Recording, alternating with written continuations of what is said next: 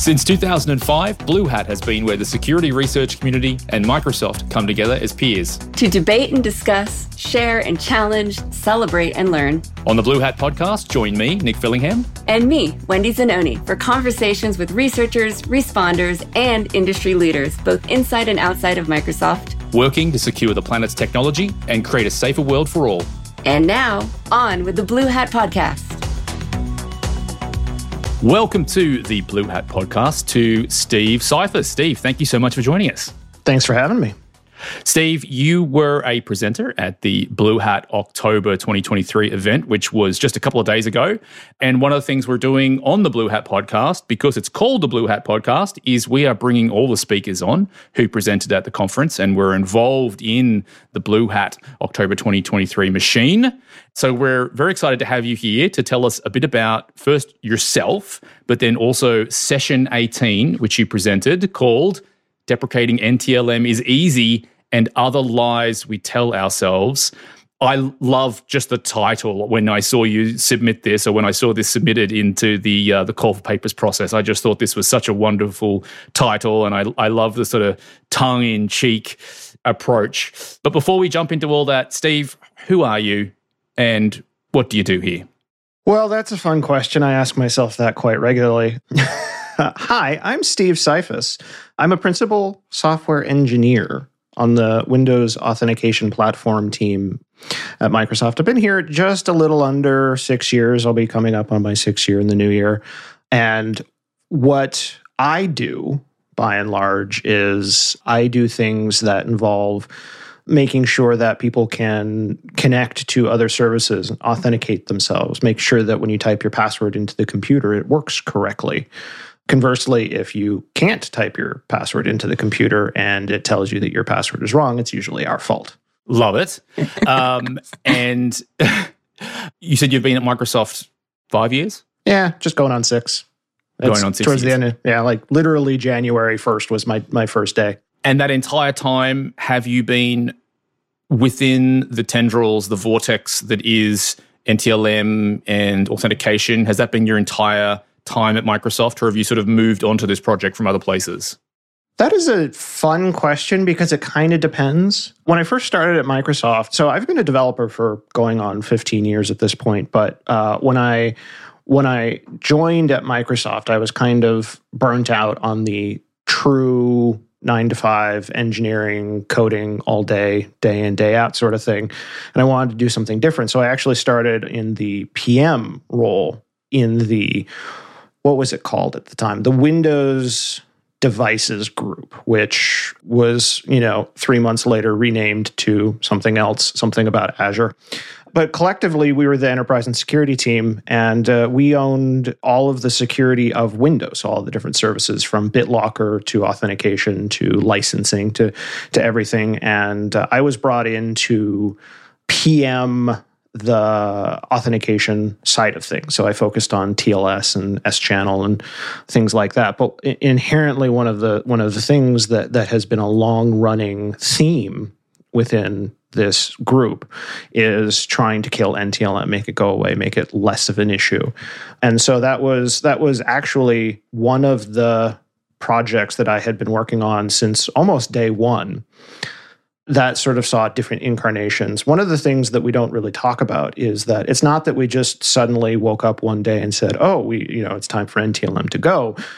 We've been working on this for many, many years, and it's gone through different iterations. Sometimes it's very public, sometimes it's not. Right now, we're at the public side of this. That wasn't the only thing I worked on. At some point, I said, "Okay, I'm happy being a PM, but it's time to go back to being a developer because I like coding." And at that point in time, I moved over to the Azure Identity team for a little bit. You may be familiar with a product called Azure AD Kerberos, or I guess at this point it's Entra ID Kerberos. I spent a year and a half building Kerberos into Azure AD, which was a fun and interesting experience. But from there, I came back to the same team, just on the dev side, where I got to focus on things like removing RC4 from Kerberos, which was kind of an interesting prerequisite for NTLM. And at some point, we said, okay, we really need to get back to this NTLM project. We've gotten our data, we figured out our strategy, and now it's time to execute on it. Awesome. My turn.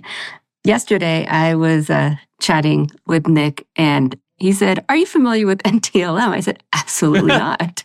Absolutely not." So I decided to do a little research. I took it to my Jedi Master, ChatGPT. I said, "Please explain this to me as if I'm a 12-year-old. And I got some really interesting answer. And let me know how this did. NTLM stands for NT-LAN Manager. It's like a secret handshake for computers that helps two computers talk to each other. So it's like your kid's in a secret club and you go, "Hey, I'm Wendy." And then the person says, "Well, I'm not going to say yes or no. I'm going to give you a math problem. And then you're supposed to solve this math problem to prove that you're a member, and here's the solution." And then the other side says, "Okay, let me check your answer. Yeah, that's the wrong answer. You're not a member. Get out." It's not terrible. It's not bad. It's not bad. The perhaps more accurate analogy isn't that it's a math problem, but it's a secret code word. It's the open sesame sort of thing. That's your problem right there, Steve. The secret code word should be different. It shouldn't be open sesame in all instances. Like that was. See, that's what you guys did wrong. Sorry, keep going. That's what. Yeah. And this is why Nick is doing this. He's the one who's telling us we're doing it wrong. Right. You're welcome. I'm sorry, I interrupted you. Keep going. No, but everything else was pretty spot on. The idea is that the person who's at the door, who's saying, "No, please give us your code word. Tell us what it is. If you give us this magic phrase, we'll let you in." And okay, so I'm a 12-year-old. I go to the door and I knock and I say, "Open sesame," and they let me in. That is ultimately NTLM in a nutshell. And that actually sort of that one of the interesting side effects of that is it actually highlights one of the problems with NTLM in a sort of silly way. If I'm walking up to that door and I say, "Open sesame," is that actually the door I want to go into? I don't know. Someone could have built a fake door in front of it, and they stole.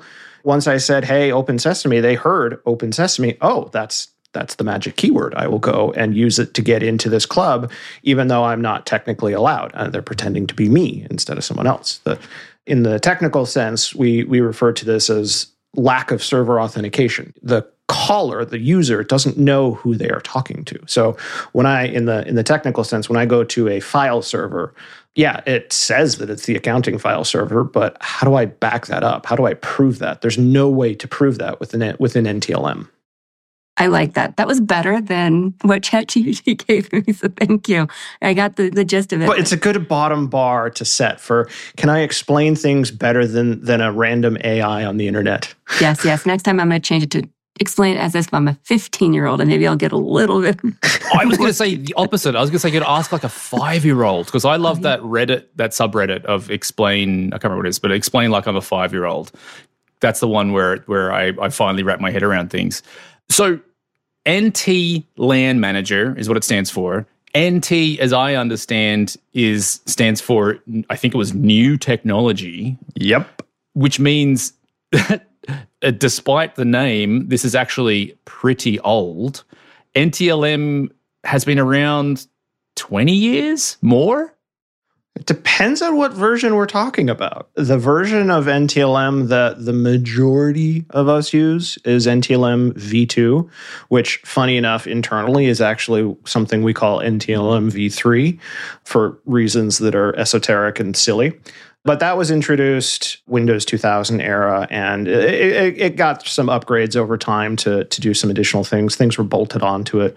But its predecessor, NTLM v1, was earlier than that. I think it was the mid-90s. And the reason that NTLM is NTLM is because there was a thing called LM, which was LMv1 and LMv2. Those things are horribly, terribly busted. They're sort of cryptographic jokes when you're looking at it. Any security person worth their salt will just kind of laugh at you if you recommend it. And those actually, thankfully, are completely gone from Windows. They went out the door a long, long time ago. But NTLM is the successor of the LM suite of protocols. Got it. And so in your session at Blue Hat, you talked about basically this journey, this process of how you go about deprecating a 20-plus-year-old sort of protocol that is much more ubiquitous and sort of entrenched than many people realize. And perhaps that the sort of security community at large maybe isn't aware to what degree? Like, do you find that many security folks sort of gloss over the fact that NTLM is still everywhere and that it isn't as secure as perhaps they think? Is that sort of one of the big challenges or issues that's out there? It is definitely an issue. Definitely the awareness that it's in use is a big problem. Most people don't assume that NTLM is secure in the, capital S secure. They think it's sort of good enough secure because it's a default in Windows, which, depending on how you look at it, there is some truth to it, but security is not a binary thing. It really depends on context. So how NTLM gets used tends to dictate the security properties of it. But a lot of people are completely unaware that it is in use. They sort of assume that, we as the caretakers of this protocol and the related protocols will do things behind the scenes to either make it better or to replace it with something that is better. And in a lot of cases, they just don't care. It's not a problem. It's not flashing in my face. I'm not getting calls from users saying something is busted. So why should I bother? And there is some truth to that. It's if things work, don't touch it, which is a common mentality in a lot of environments. Not every environment, of course. A lot of people are concerned with NTLM. They come to us and say, hey, I see that I have NTLM in my environment. How do I turn it off? How do I get rid of it? How do I verify that it is in fact not running? How do I run this down? How do I make sure that this one service that is, coming from a manufacturing plant that predates the light bulb is actually doing something securely? There are lots of different opinions on the spectrum of whether or not people care. I could say that probably goes for everything security related. Absolutely, yeah. That seems to be a common theme throughout the industry. I was going to ask, I know that you've had, we were coming on 6 years here at Microsoft. When did you find that sweet spot of, I love working on NTLM? Or was it like, was it handed it to you? Was it force-fed to you? Was it... I wouldn't say that I love working on NTLM. I definitely don't want to work on NTLM. I would like to definitely do more exciting and interesting things, but the removal and deprecation of NTLM is a very interesting project. It's always been in the back of my mind. This is something that we need to do. And so the fact that it is something that we need to do is sort of a good motivator on its own. My ultimate goal has never been to work on any single thing. It's really about how do I improve the state of the art in the authentication space and potentially more broadly in the security space. But I've primarily focused on authentication for all that time. So when there's only so much that you can do to move things forward when you have this 100-pound weight attached to your foot. You can't meaningfully improve anything if you are stuck with something that is leaking. Like you can't do anything about it until you deal with that. So from our perspective, yep, this is a good thing. I don't think anyone, with the exception of some red teamers and people who are on the attacking side of things, are sad that we are working on NTLM, or more precisely, working on removing NTLM. And so, depending on when listeners are consuming this episode, the recording of your talk Steve, is going to be up and available to watch on demand on our YouTube channel. We'll put the link in the show notes and or on the Blue Hat website, microsoft.com/Bluehat. So we won't dive into all the details there because you cover them really, really well. You talk about the reasons that NTLM was used and is still used. You talk a lot about password cracking and some of the sort of frightening reality of just how quickly passwords can be sort of brute forced now, which I found that part quite fascinating. But then obviously you talk about, okay, so we're getting rid of it. What are we replacing it with? Do you want to give us a quick little overview? Well, first of all, do you want to talk about brute forcing passwords? I think that's always fun. But if not, we could jump straight into, tell us how you lied, cheated, stole, used Kerberos to replace or come up with a plan to deprecate NTLM. Yeah, I really shouldn't have said lie, cheat, or stole. I'm sure our lawyers love it when I say that. So the password side of things is really interesting because we're fighting on two different fronts when it comes to passwords. In the first, so a password is only so useful as how it's getting used in a protocol for authentication. So the canonical way that most people authenticate today is through a web browser. They literally type their username and password into a web form, and that web form gets fired off to a server on the far side. And that server is the thing doing hashing and calculating and trying to compare it to something that it knows behind the scenes. And there are all sorts of mitigations and architectural designs to solve for those sorts of problems. One of the things that a lot of people talk about is putting that password through a hash function that is an incredibly expensive operation, so that when an attacker is trying to do something against that hash, if they've stolen the database or if they've managed to capture something that is only the hash, they're usually trying to take that hash and bring it back to a password so that they can use that password against something else. You know, am I sharing my password with my bank account or something like that? If I'm using the same password for Facebook as my bank account and I steal something from Facebook, suddenly I can go to the bank account. And so if you make that hashing operation incredibly expensive, then an attacker just has to work so much harder to try and reverse it into a password. Protocols like NTLM and Kerberos actually don't take the password and fire it off to the far side to do the hashing. They use a local hash algorithm on the client itself called KDF, key derivation function. And that works in a similar manner to the hashing on the far side. But the intent of that is to take a password and actually try and take the entropy out of the password, however you came up with that, and make it into something that is usable in a cryptographic protocol. Kerberos and NTLM use that password derived into a key. So literally taking a password, shoving it into a hash function, hashing it 100, 4,000 times, million times, whatever number is defined, and taking the output of that hash and using it as an encryption key, or in the NTLM case, a hash, or an HMAC, a hashed message authentication code for some message on the wire.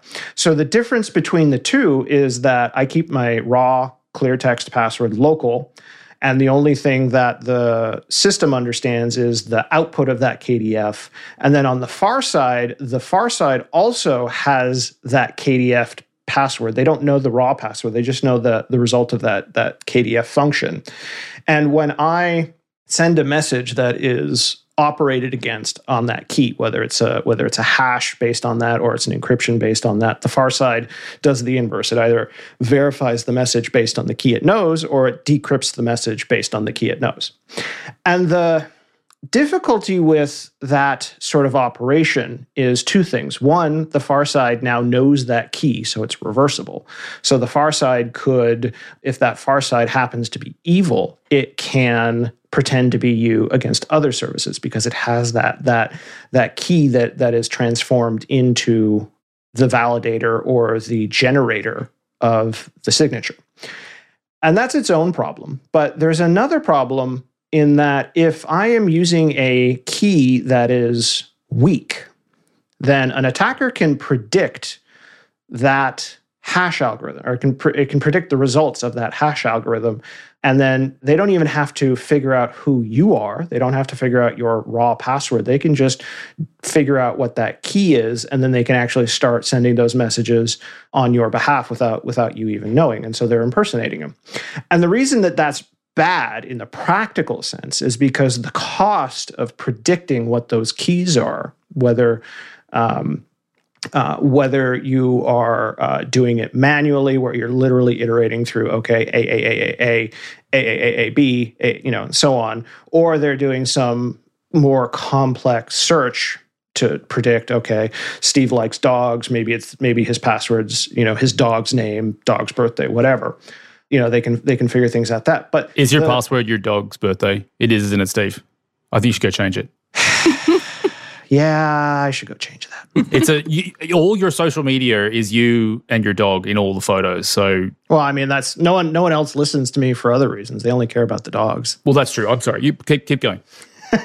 So the problem with people being able to predict your password, one, is it an easy thing to predict? Well, that on its own is a problem. So you have relatively low entropy going into this hash function, so it's relatively easy to predict. But the other problem is the cost of the operation of hashing that key is incredibly low. It's an incredibly fast operation. So I can do hundreds of millions, trillions, billions of operations, hash operations. I can try trillion different password attempts to generate this hash over time.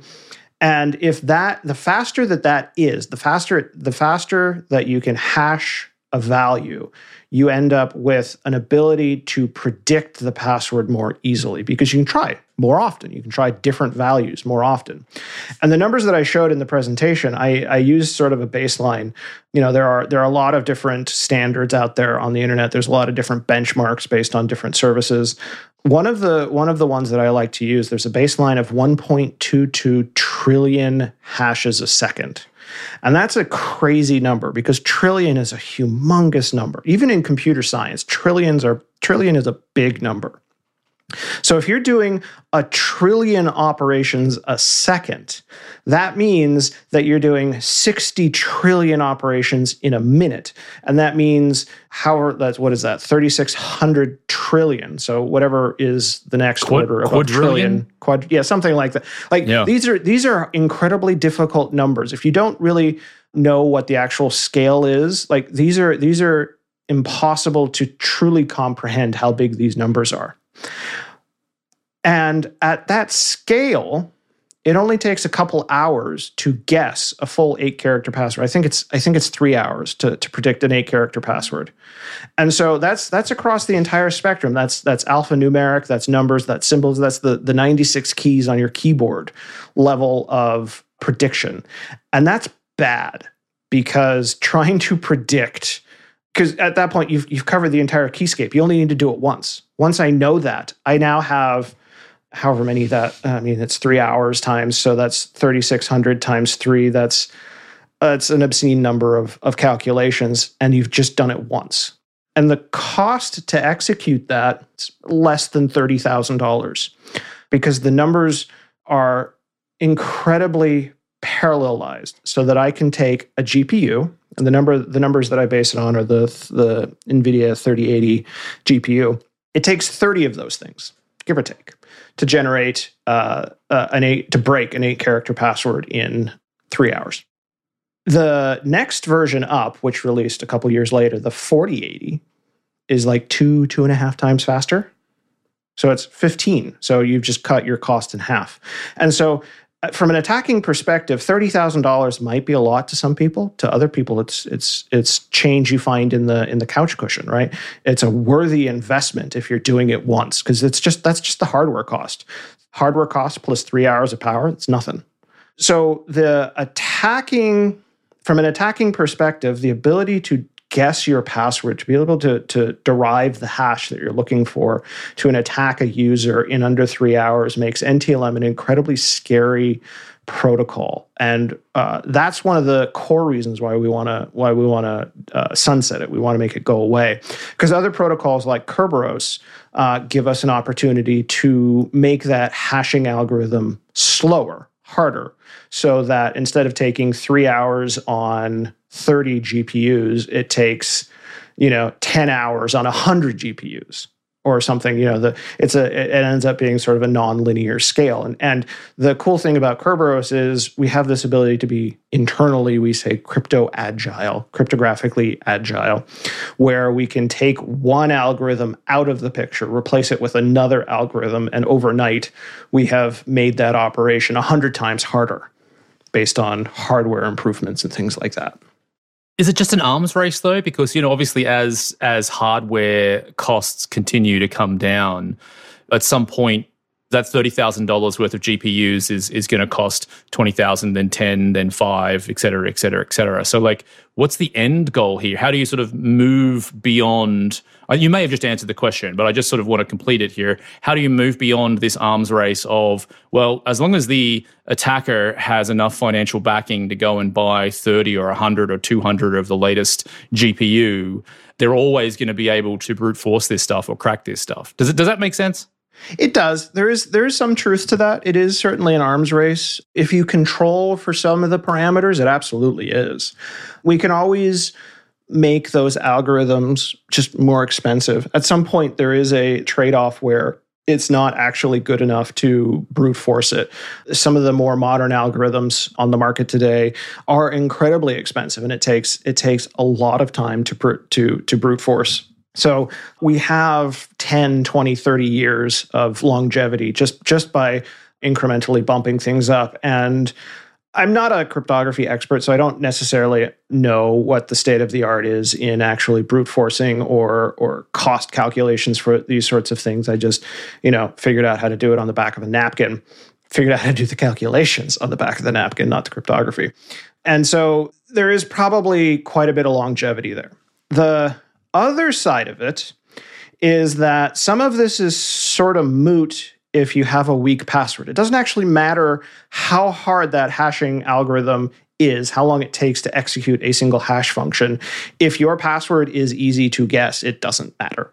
You're done. Especially because you have different sorts of attacks like slurping up all the different password leaks that come out every week, and then just trying to see if those match. Because 90% of the time, I'm making that number up. I don't actually know, but 90% of the time, you're going to get a hit. Just people don't know how to guess how to do good passwords. And the hard part with passwords is, in order to get a password that is not easily guessable, the standard line is it needs to have high entropy, which means it needs to be incredibly random. And it also needs to be relatively long. And it needs to be unique per service so that you don't have duplicates in different places. The fundamental problem with that is that's really hard to do for a human. Humans are not good at generating passwords. So we need to have a password manager and all of those different things. And that's kind of a pain in the ass. Oh, sorry, I shouldn't swear. But it's kind of a pain in the ass, right? And so at some point, the intent is, passwords really shouldn't be a primary authentication mechanism. Passwords are incredibly useful. They are easy to type in. You can print it out. You can put it on a Post-it note, shove it in a safe, and away you go. And, as long as no one knows that safe combination, then it's perfectly safe. It's great for backups, things like that.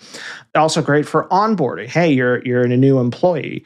The IT department generated this password for you. They put it on your welcome kit, type it in once, change it to something that IT doesn't know about, and away you go. So passwords will obviously stick around for reasons, but from a human usability perspective, our goal is not to make passwords more secure, but to just move away from them as a primary authentication mechanism. That's how we have FIDO, and that's how we have passkeys and smart cards, Windows Hello, things like that. Try and make the usability of these systems, sort of inversely proportional to the security of those systems, so that it's incredibly easy to use, but it's also incredibly secure, or at least more secure than the equivalent password variant would be. And that gets into the, the topic of protecting the cloud and hybrid credentials and the passwordless era. And we're going to biometrics and we could go down this path deeply. But I wanted to ask something about the title of your talk. Sure. Deprecating NTLM is easy, and other lies we tell ourselves. What did you think would be easy? And then at what point did you say this is absolutely not easy? When did that happen? Well, I could be honest and say that at one point in my life, I thought it would be easy. And there is probably some truth to that before I joined the company, before I really understood how NTLM worked and how ubiquitous it was.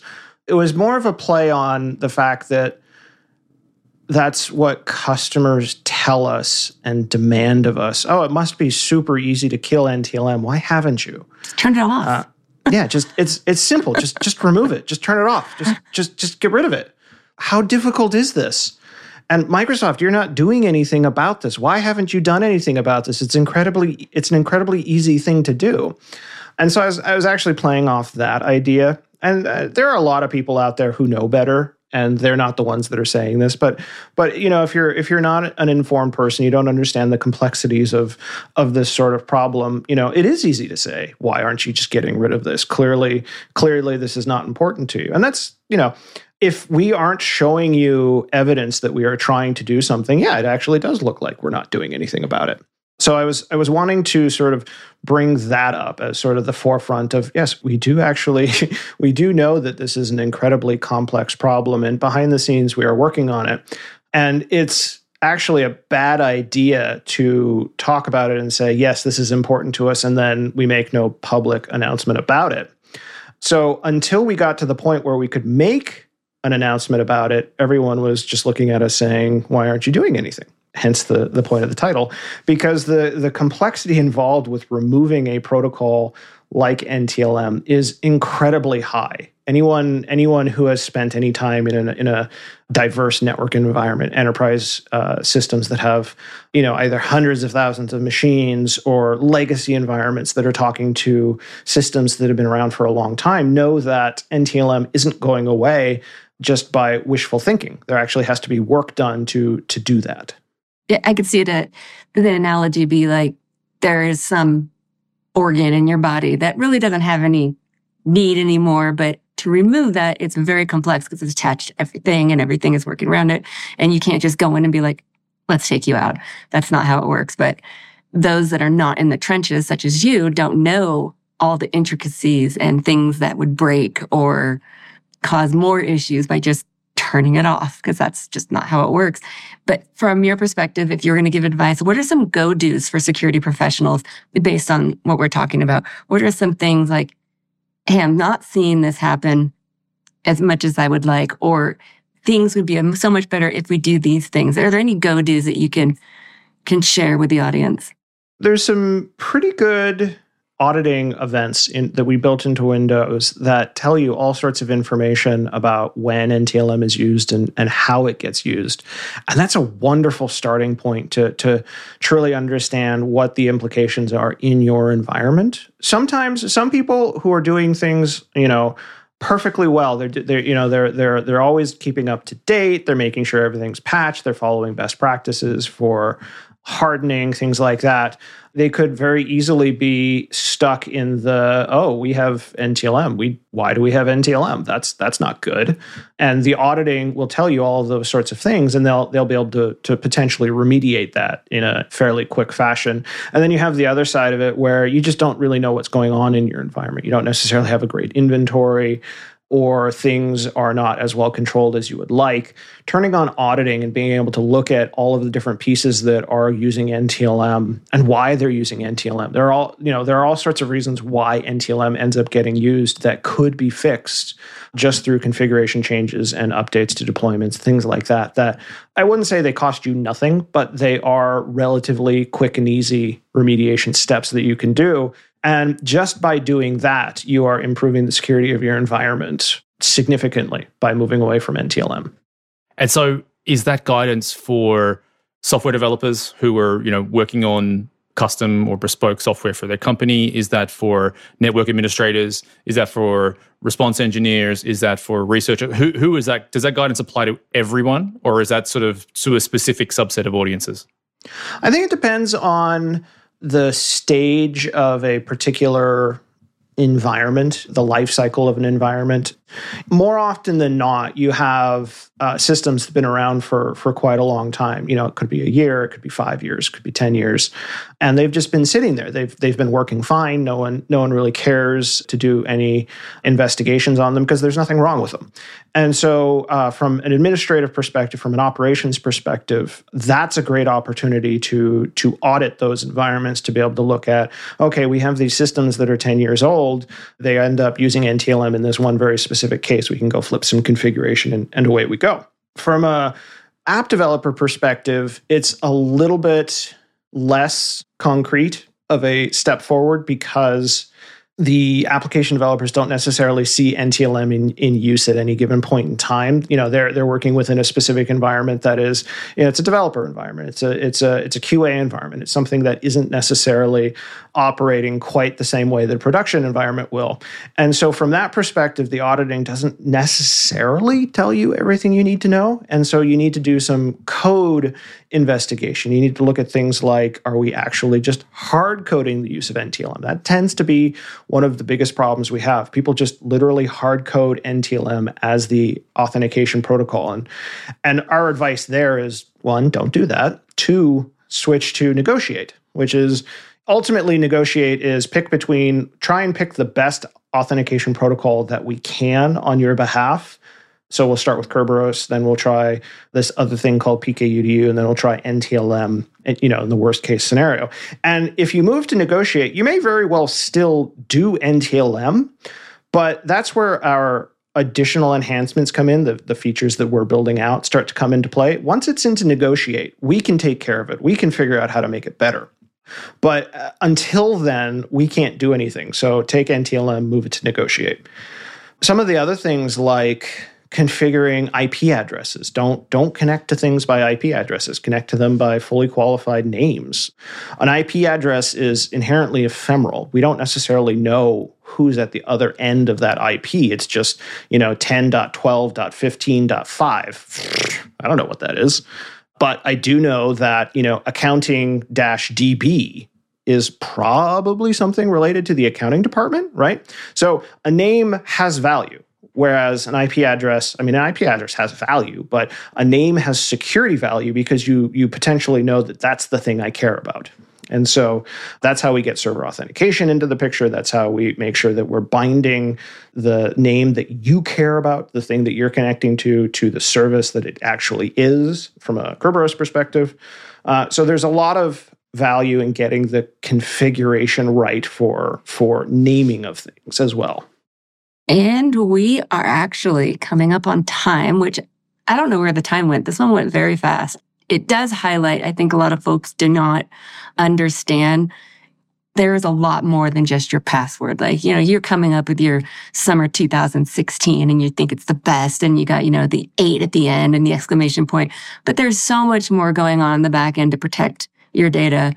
And I don't think people understand that. So I hope that people listening to this that maybe don't realize that or are new to security, or maybe you're in some other aspect of tech that they don't have the under the hood look at all the work that goes into protecting our customers here at Microsoft. There is a ton of work, and it's enlightening. But because we're short on time, I wanted to know what's next. Are you speaking anywhere? Anything that you have to plug? Where can we find you online if folks want to reach out and ask more questions about decrapifying Kerberos? That's what I saw on your LinkedIn, and I thought was the best thing ever. Yeah, that was... I forgot about that one, actually. That was our crypto agility work. That was how we got rid of RC4. The next things that we have coming up, NTLM is still top of mind. It is, we have announced it. Now we have to deliver it. And so there are the best laid plans and that sort of thing. Like as soon as customers get their hands on it, we know that there will be interop issues, compatibility issues, things like that. And so there'll be a lot of iterative work that we'll have to do there. We are committed to doing that work. So that's where a lot of our time and energy will be focused. As for communicating this stuff publicly, for the rest of the year, we don't really have anything coming up just because it's coming up to the end of the year. Everyone's going into lockdown. Folks are going on holidays, all that fun stuff. And so starting up in the new year, we'll be bringing out more documentation. We'll be meeting with different mediums of conversation, whether that's webinars, whether that's more podcasts, presentations, things like that. There will be more coming out, especially on the technical details. How do we actually plan on like third parties interoperating with us, things like that? Once we're actually in a place that they have their hands on the code to fiddle with, that'll be coming up. As for me personally, like I said, I'm not going anywhere. I'm focusing on this NTLM thing. That's a huge priority for us. My whole goal in life is just to make your authentication work better, more securely. So that's what I'm here for. You can reach me on most of the social media places, Mastodon, Blue Sky. I really don't do Twitter anymore. Follow me on the other social media things, and by all means, reach out to me on email or my website or whatever. Well, awesome. Steve Syfuhs, thank you so much for being on the Blue Hat podcast. If you've enjoyed this talk, and I know you have, and you want to learn more about NTLM and the efforts to remove it from the face of the earth, shout out to Evil Mog, who presented just a few minutes before you, actually, Steve, where he sort of showed his tool, actually, that he built to basically... Can I quickly ask you that? So for folks that weren't at Blue Hat, the session before yours was literally... Someone had a sense of humor scheduling that. That may have been me. Yeah, who was that? Yeah. So Dustin Haywood, a.k.a. Evil Mog from IBM, literally the session before you, I think he handed the clicker to you as he walked off stage and you came on. Do you want to quickly just talk about that? I'd love to get your thoughts on that. I thought it was wonderfully poetic. Yeah, so his presentation was around specifically NTLM v1. One of the things that a lot of people like to ask us about around this is when you're saying you're removing NTLM, do you mean NTLM v2 or do you mean NTLM v1? And the answer is everything. We're getting rid of NTLM all up. That's the whole suite of protocols. But NTLM v1, predecessor to what most people use today, is an incredibly broken version of it from a cryptographic perspective. And so the attacks that he was showing were, how do I capture messages going across the wire and then break those messages using the same sort of password prediction techniques that we were talking about in the past earlier, using those sorts of attacks to break the security guarantees of NTLM v1 in, I don't even know, it was like a quarter of the time of NTLM v2. So he was showing off how incredibly easy it is to do that and why it's so bad that that's happening. And his whole point was that there are a lot of environments where NTLM v1 is still in play, primarily because of poorly configured deployments. There are settings out in the wild that NTLM v1 is not on by default. It is absolutely not on by default, but it has been turned on for some reason in some environment for compatibility reasons or troubleshooting, or maybe an attacker got in, flipped it on, and started screwing around. And so there are a lot of different environments that are at risk here. One of the cool things, and I should plug this, when you deploy Credential Guard on Windows, we actually break NTLM v1 by design. We know it's bad. We know NTLM v1 needs to go away. If you turn on Credential Guard, we don't allow you to do NTLM v1 with your SSO creds. We just don't allow it. So NTLM v1 is going out of the picture. Hopefully we can kill it off sooner than NTLM v2, but at the very least, it will go away when NTLM v2 goes away.